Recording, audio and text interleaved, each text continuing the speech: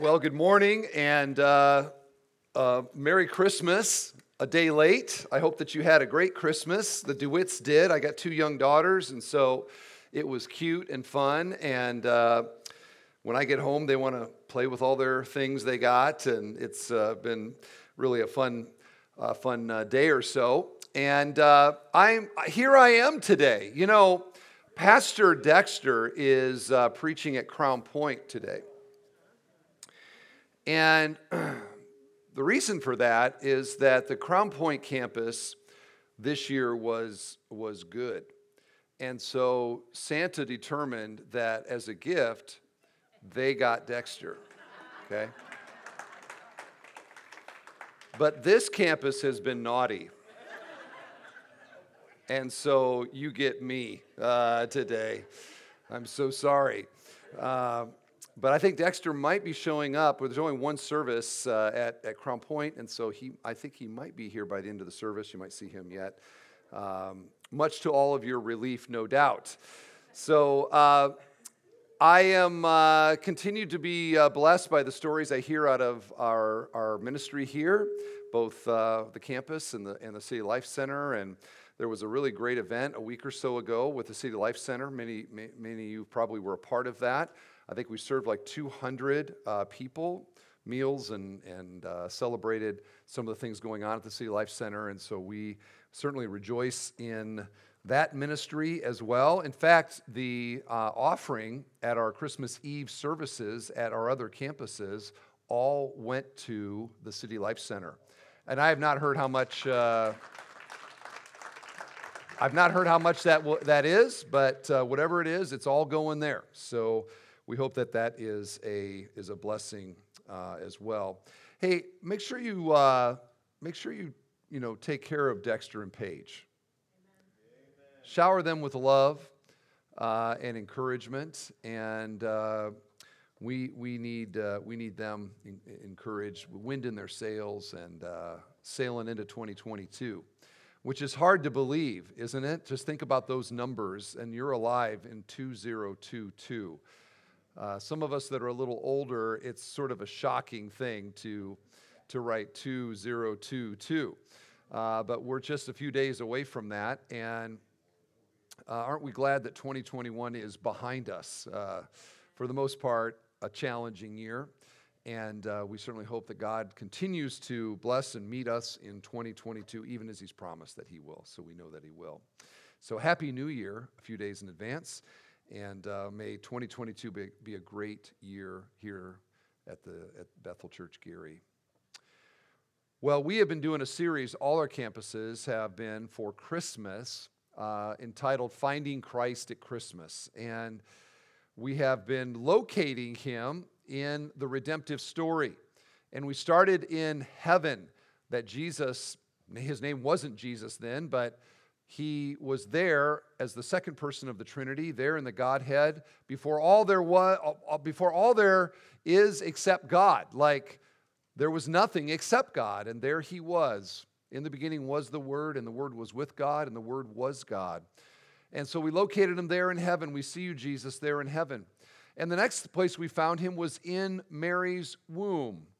And there in that womb we have the miracle of the incarnation, how God became flesh, how God became a fetus, how God became a fetus kicking the uterine wall and having an umbilical cord. And I mean, it's amazing to think about Jesus there as a fetus in Mary's womb, and yet God at the same time. So we have this irony in Mary's womb where Jesus, through the umbilical cord, is depending on Mary for everything. But Mary, because Jesus is God, is depending on Him for everything too. And that irony is sort of like, it's the majesty and the mystery of the incarnation. And then we found Jesus in the manger. And there in that cradle, in that place, where we talk about how dirty it must have been with animals eating out of the hay and slobbering and all the germs there. And yet the Bible isn't interested in the germs of the manger, but the lowliness of the manger. And how far Jesus, who had been the exalted one, had gone down the chasm between His exaltation and His humiliation. And then we talked about Jesus on the cross. And this is the last message in the series, and we are talking about Jesus' exaltation. Exaltation.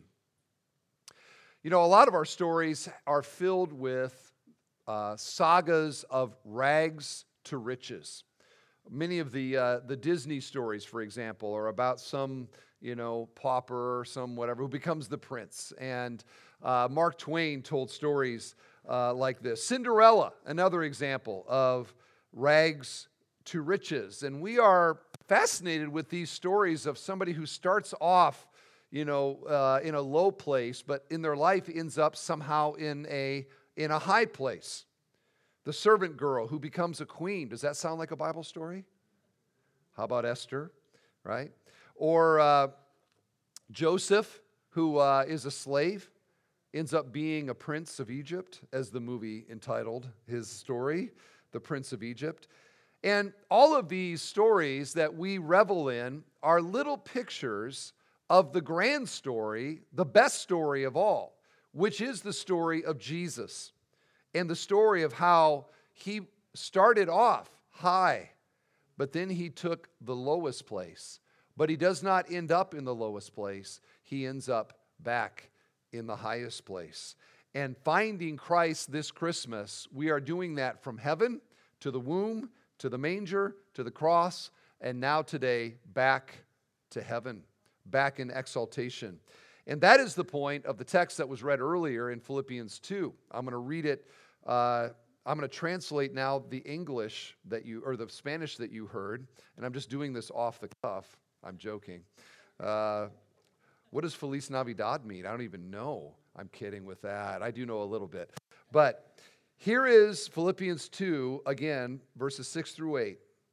Who, though he was in the form of God, did not count equality with God a thing to be grasped, a thing to be held onto, but emptied himself by taking the form of a servant, being born in the likeness of men, and being found in human form, he humbled himself by becoming obedient to the point of death, even death on a cross.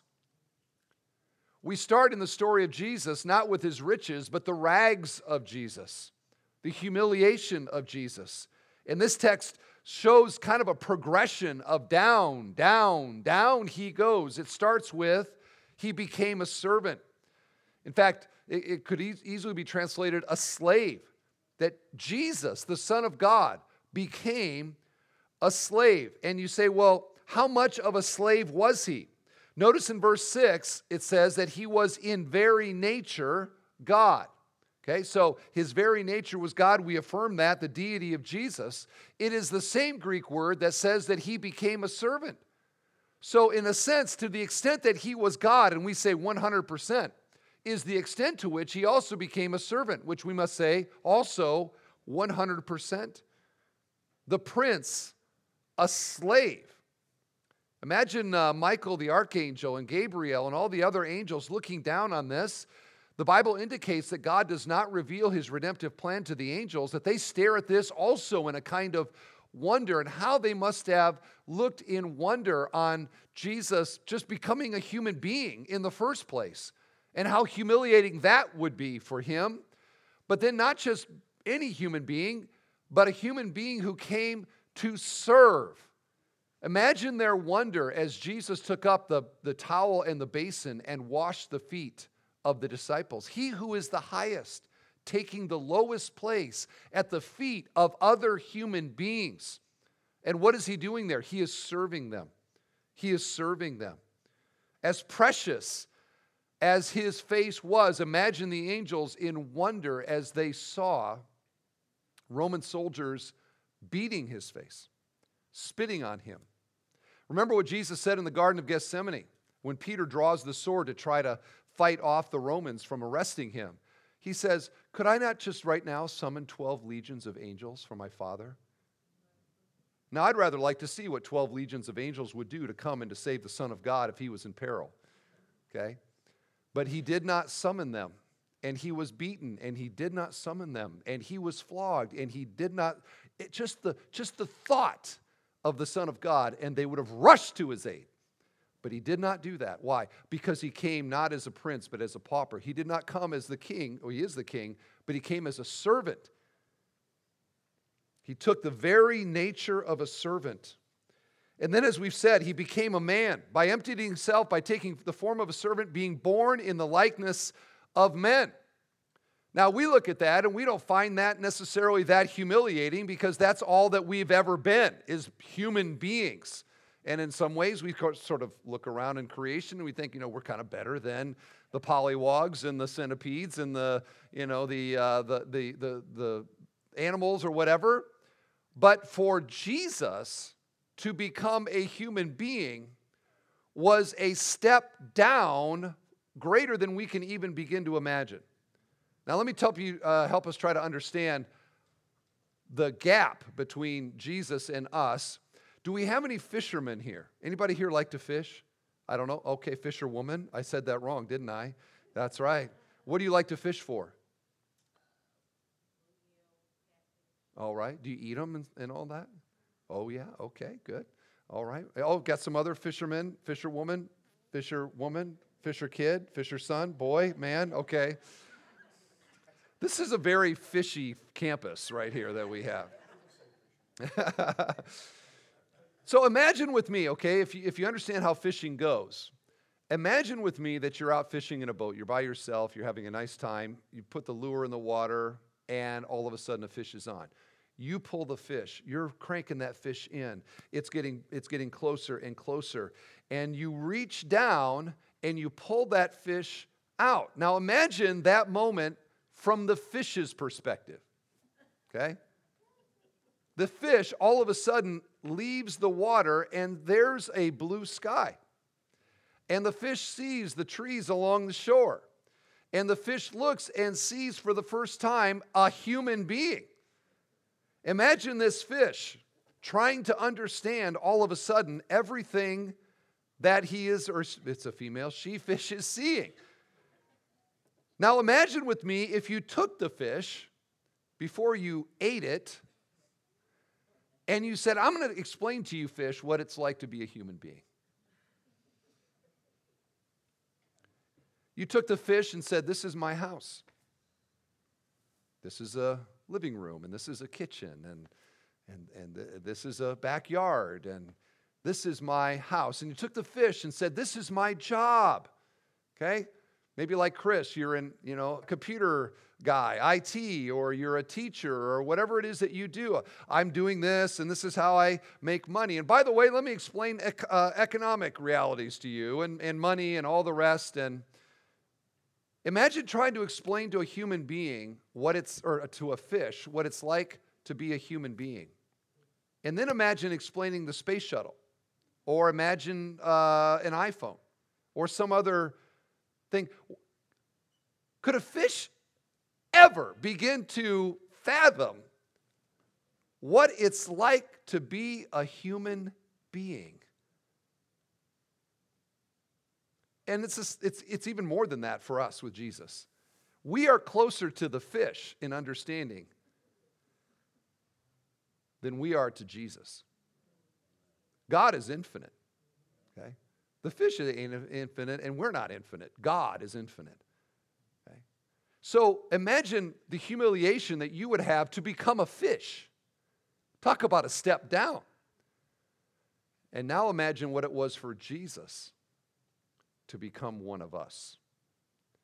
And that humiliation is what the Apostle Paul is highlighting here, where Jesus steps down from his place of exaltation and becomes one of us, made in the likeness of men. We cannot begin to understand the privileges that he gave up to become one of us. Third, note that Jesus didn't simply become a servant, and he didn't simply, if I can say it that way, become a human being, but on top of that, he became a curse. He humbled himself and became obedient to death, even, note this, even death on a cross. Christ didn't hold on to the rights of being God And he didn't even hold on to the right to living. He willingly gave up his life. You know, no human being has ever done that in the way that Jesus did, because we die because we're human. But for God to die, the only way he does it is if he says, I'm going to do it. I willingly give up my life. He became a curse and was obedient to death, and not a death like, you know, some kind of glorious death, not a death even by disease, but a death on a cross, a death bearing our guilt and shame. We often focus on the atrocities, the physical atrocities and the gruesomeness of crucifixion. But that was not the worst thing that Jesus went through. Far worse than the pain, even as real as that was the Son of God, the holy Son of God, in his conscience, bearing the moral responsibility for the sins of the world. He became a curse. And the Bible looks at that, what Jesus did, and says, that is humiliation. That is him humbling himself beyond anything we can imagine. We don't like to be humble. And we certainly don't like to be humbled.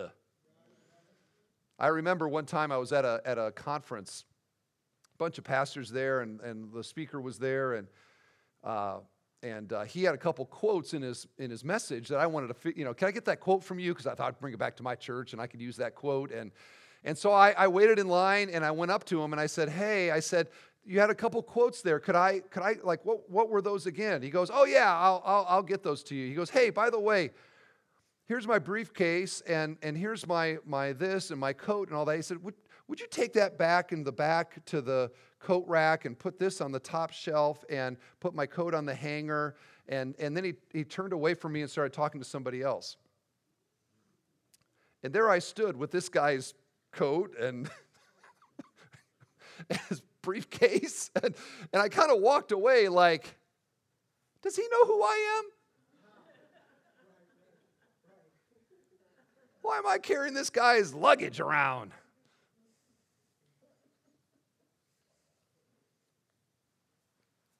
You ever feel like that?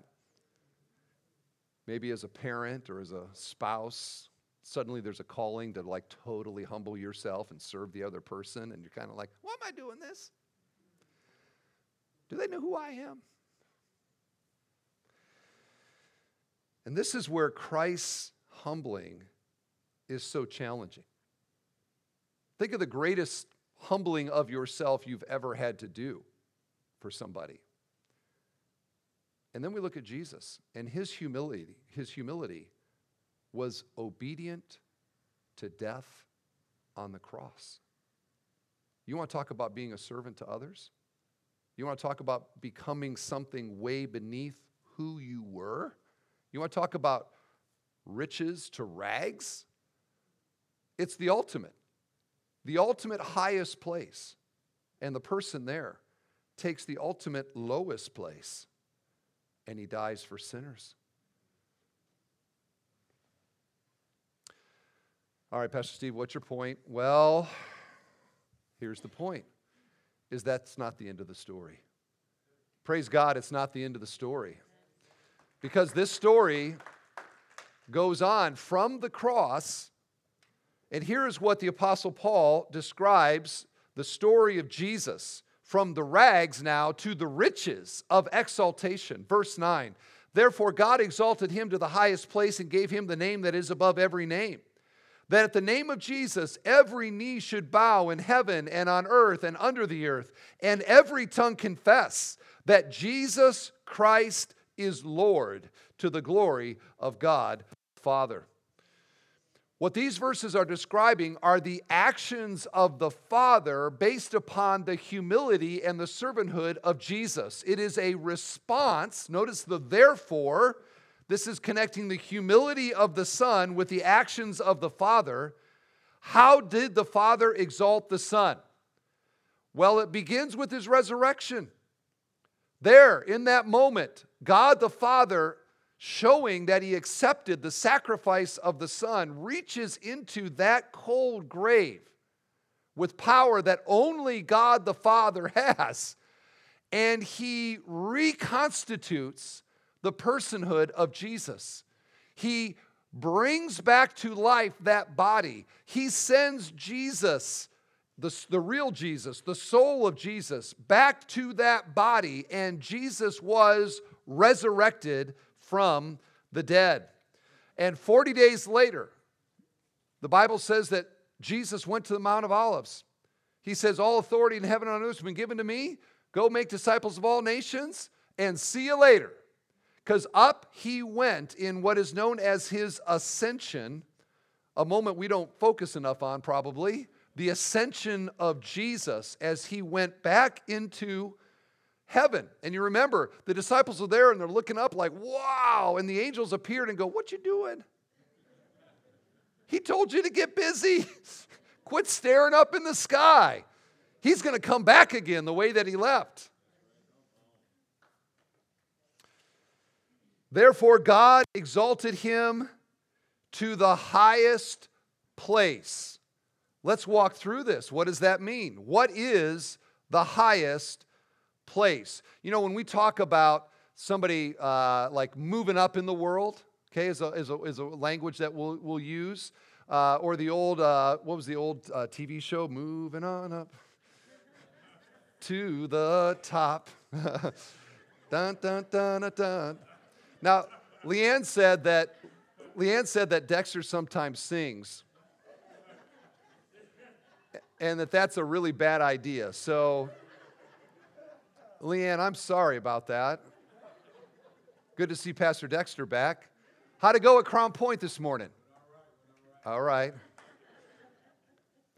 Dexter, I told this campus, I said that Dexter preached at Crown Point today because Santa determined that they had been a good campus. But this campus was bad, and so they get me today. You like that? All right.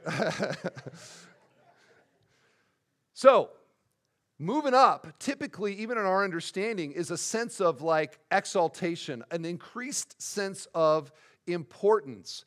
What this is, though, is a value statement, a value judgment by the Father upon the work of Jesus, an acceptance of his sacrifice and his work. And now God exalts him and gives an estimation of him now, and says that he is now supreme. He is in the highest place, a spot reserved for the Son of God. And you begin to say, well, what is that spot exactly? Like, where is that highest place of exaltation? Let me see if you can get a sense of it from these other verses. Ephesians 1, that he worked in Christ when he raised him from the dead and seated him at his right hand in the heavenly places, far above all rule and authority and power and dominion, and above every name that is named, not only in this age, but also in the one to come. And he put all things under his feet and gave him as head over all things to the church. 1 Peter 3, through the resurrection of Jesus Christ, who has gone into the heaven and is at the right hand of God, with angels, authorities, and powers having been subjected to him. Acts 7, but he, full of the Holy Spirit, this is Stephen now, gazed into heaven and saw the glory of God, and Jesus standing at the right hand of God.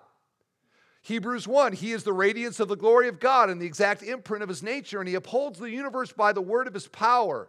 After making purifications for sins, he sat down at the right hand of the majesty on high, having been as much superior to the angels as the name he has inherited is more excellent than theirs. Hebrews 1, and to which of the angels has he ever said, sit at my right hand until I make your enemies a footstool for your feet? What was that moment?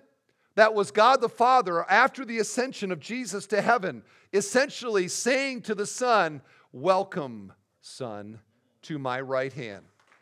Come and sit right here in the highest place of all, the right hand of God the Father. There Jesus is. Right now, there Jesus is. the highest honor, the highest place. And note, now the highest name. And gave him the name that is above every name. The Greek word there for gave means graciously given, and it's a sense of like joy that the Father had on naming or giving a name to Jesus.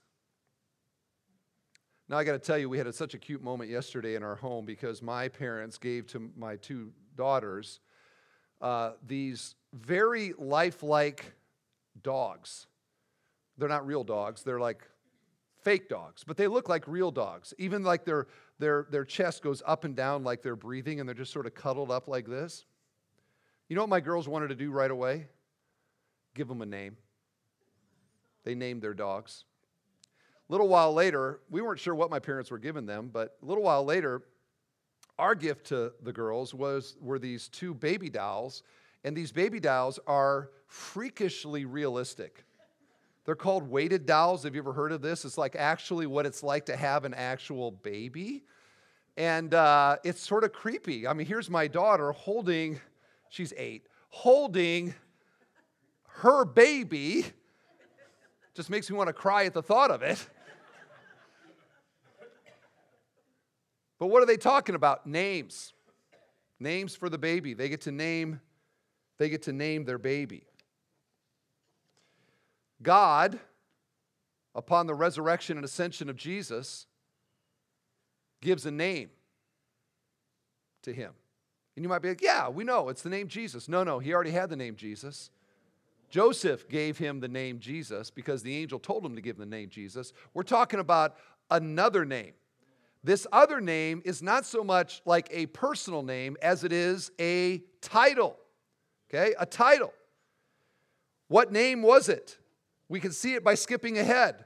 That at the name of Jesus, every knee should bow in heaven and on earth and under the earth, and every tongue confess that Jesus Christ is, notice what? Lord. Lord. What is the name? It is the name Lord, Kyrios in the Greek.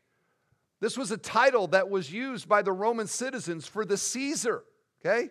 He is the highest, the Roman Caesar. There's nobody more powerful than the Roman Caesar. There's nobody with more reach and more authority than the Roman Caesar. And they would say that he is Kyrios. He is supreme. He is the highest of all. And here we have Jesus now with a new name, a title. His place, right hand of God the Father. His title, Lord. And what kind of Lord is he? He is Lord over everything. Hebrews 2:8, now in putting everything in subjection to him, he left nothing outside his control. This is what Jesus meant when he said to the disciples, all authority in heaven and on earth has been given to me. There is nobody with a higher authority than me. In fact, this concept of the supremacy of Jesus, the name of Jesus, is the earliest Christian creed of all. If we could push a button and go in a time machine, and we go all the way back to the first century when James and John and Peter and everybody were walking around, the church was just getting going, what was the confession that meant that you were a Christian? Jesus Christos Kyrios, Jesus Christ is Lord. And I wonder if you believe that today. Because back in the first century, this was a scandalous thing to say that Jesus was Lord. No, Caesar is Lord. Or this God in the pantheon is Lord. But to say, no, there is one God, there is one name, there is one person that is higher than even the Roman Caesar. And your God that you're worshiping over here, he is the highest God, was a scandalous thing. And we live in the same kind of day today, where in a similar way, people are out worshiping their gods, living for their things. And when we come along as a Christian and say, no, there is an authority, there is a truth, there is a word, there is a person who is the one true God. And you must believe in him. or you are not saved. You do not have eternal life. There is only one way to the Father, and that is through Jesus Christ. We say things like this. People are offended to this day. They don't mind us saying that Jesus is the Christ. They don't mind us saying Jesus is a Savior. But when we say He is the Savior and He is the Lord, now we've got a problem. Okay? Now we got a problem. But this is the offense, the scandalon of the gospel, is that Jesus Christ is Lord. And by the way, we don't make Him Lord. We don't make Him Lord. People say, sometimes in Christianity churches, they say, you got to make Jesus Lord of your life. I know what that means, and there's a certain sense of it that's probably good. But we don't make Him Lord. He is Lord, okay? He is Lord. I remember years ago, the previous church that I was a worship pastor at, and no, I'm not leading the last song, because now that you know that. But there was this popular song at the time, and it went like this: Jesus, Jesus, Lord to me, Master, Savior, Prince of Peace. Okay? And I was leading that song. After the service was done, the senior pastor was mad as could be at me. He says, don't you ever do that song again. I'm like, what's wrong with this song? He says, Jesus, Lord to me. He goes, we don't make Him Lord. He is Lord. Don't sing it again.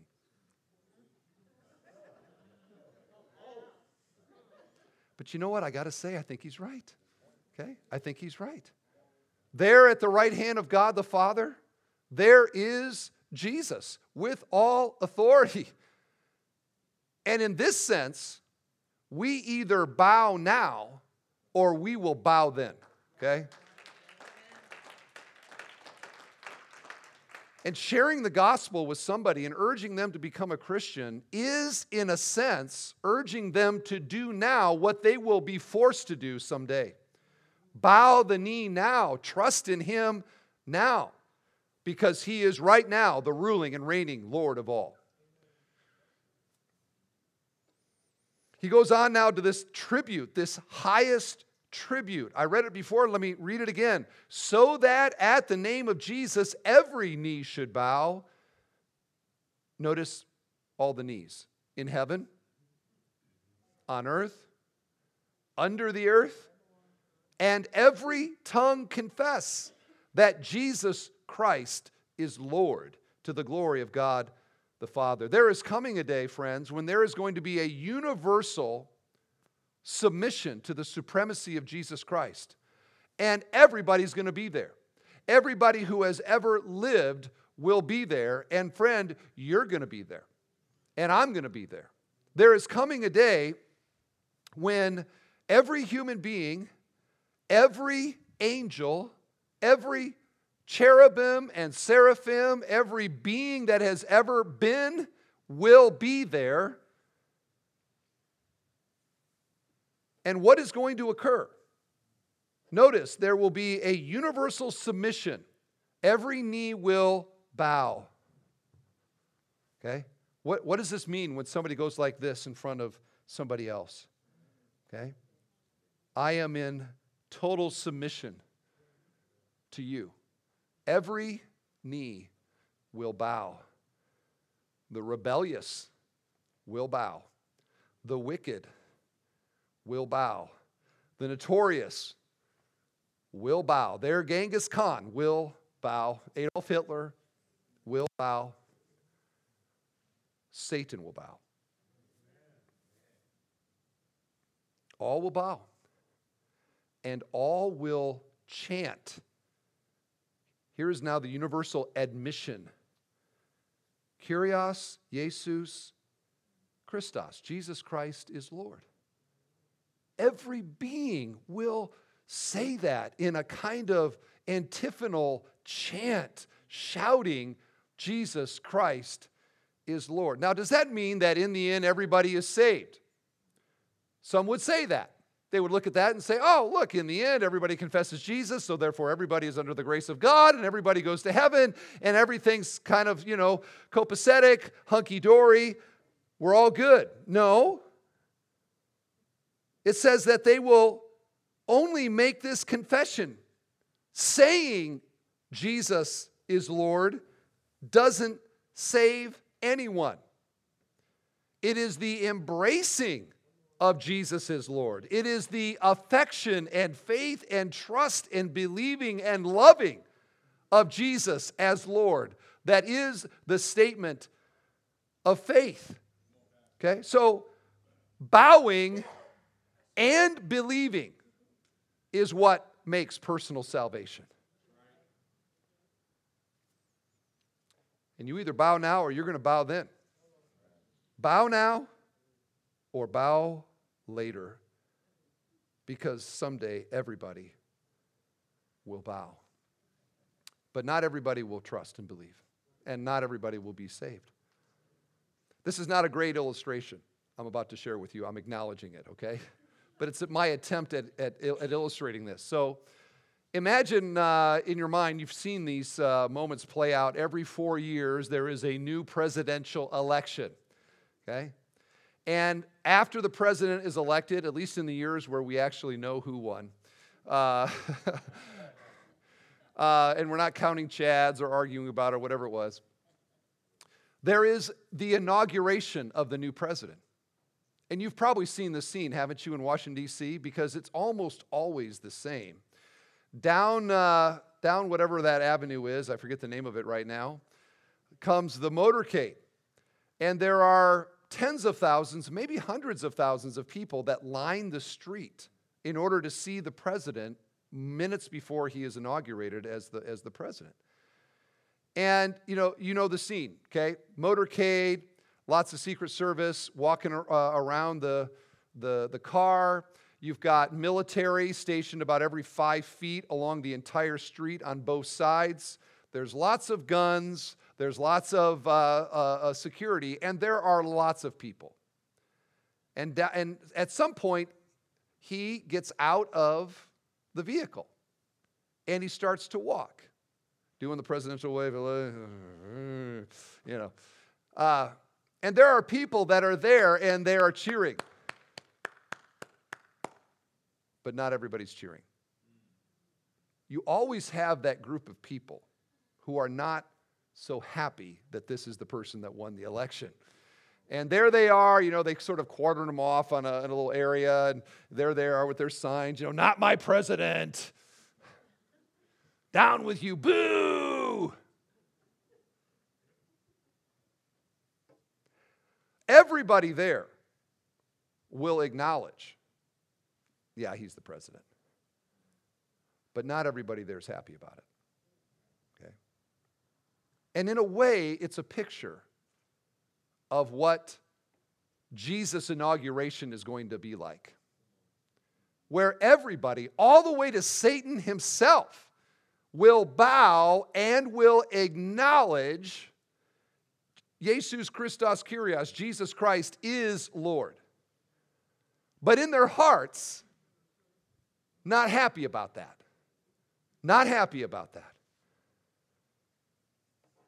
And the Bible tells us that someday this gathering, there Jesus will be, the Lamb upon his throne.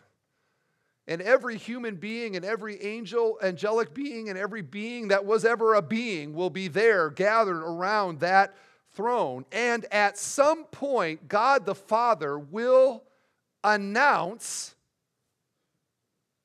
his Son. Behold, Jesus. And in the biggest human wave that has ever happened, every knee will bow and every tongue will confess he's Lord. But not everybody will be happy about it. Even in hell, there will be blasphemy and rebellion and anger and hate, even as they acknowledge that Jesus is Lord. So what's your conclusion? Will you be one like I described, bowing and acknowledging, but not excited about it? Or will you, along with every single true follower of Jesus, in that moment will be the greatest moment of your entire existence, where you will join with brothers and sisters who have been redeemed by the blood of the Lamb, who will fall to our knees and probably to our faces as well. And however we can raise our hands on our faces, we will be saying, Jesus Christos Kyrios, Jesus Christos Kyrios. And in our hearts, we'll be rejoicing at that moment that Jesus, who was in the highest place, took the lowest place, but now has returned to the highest place. And there in that highest place is my Savior, Lord, and friend, Jesus Christ.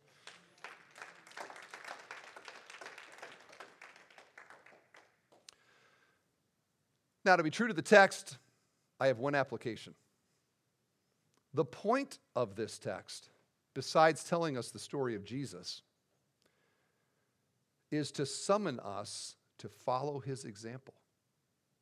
Let this mind be in you, which was also in Christ Jesus. That though he was in the highest place, he took the lowest place. He became a servant. And the call that Paul has to the Philippians is, now look around, Church of Philippi, at the other people in the congregation.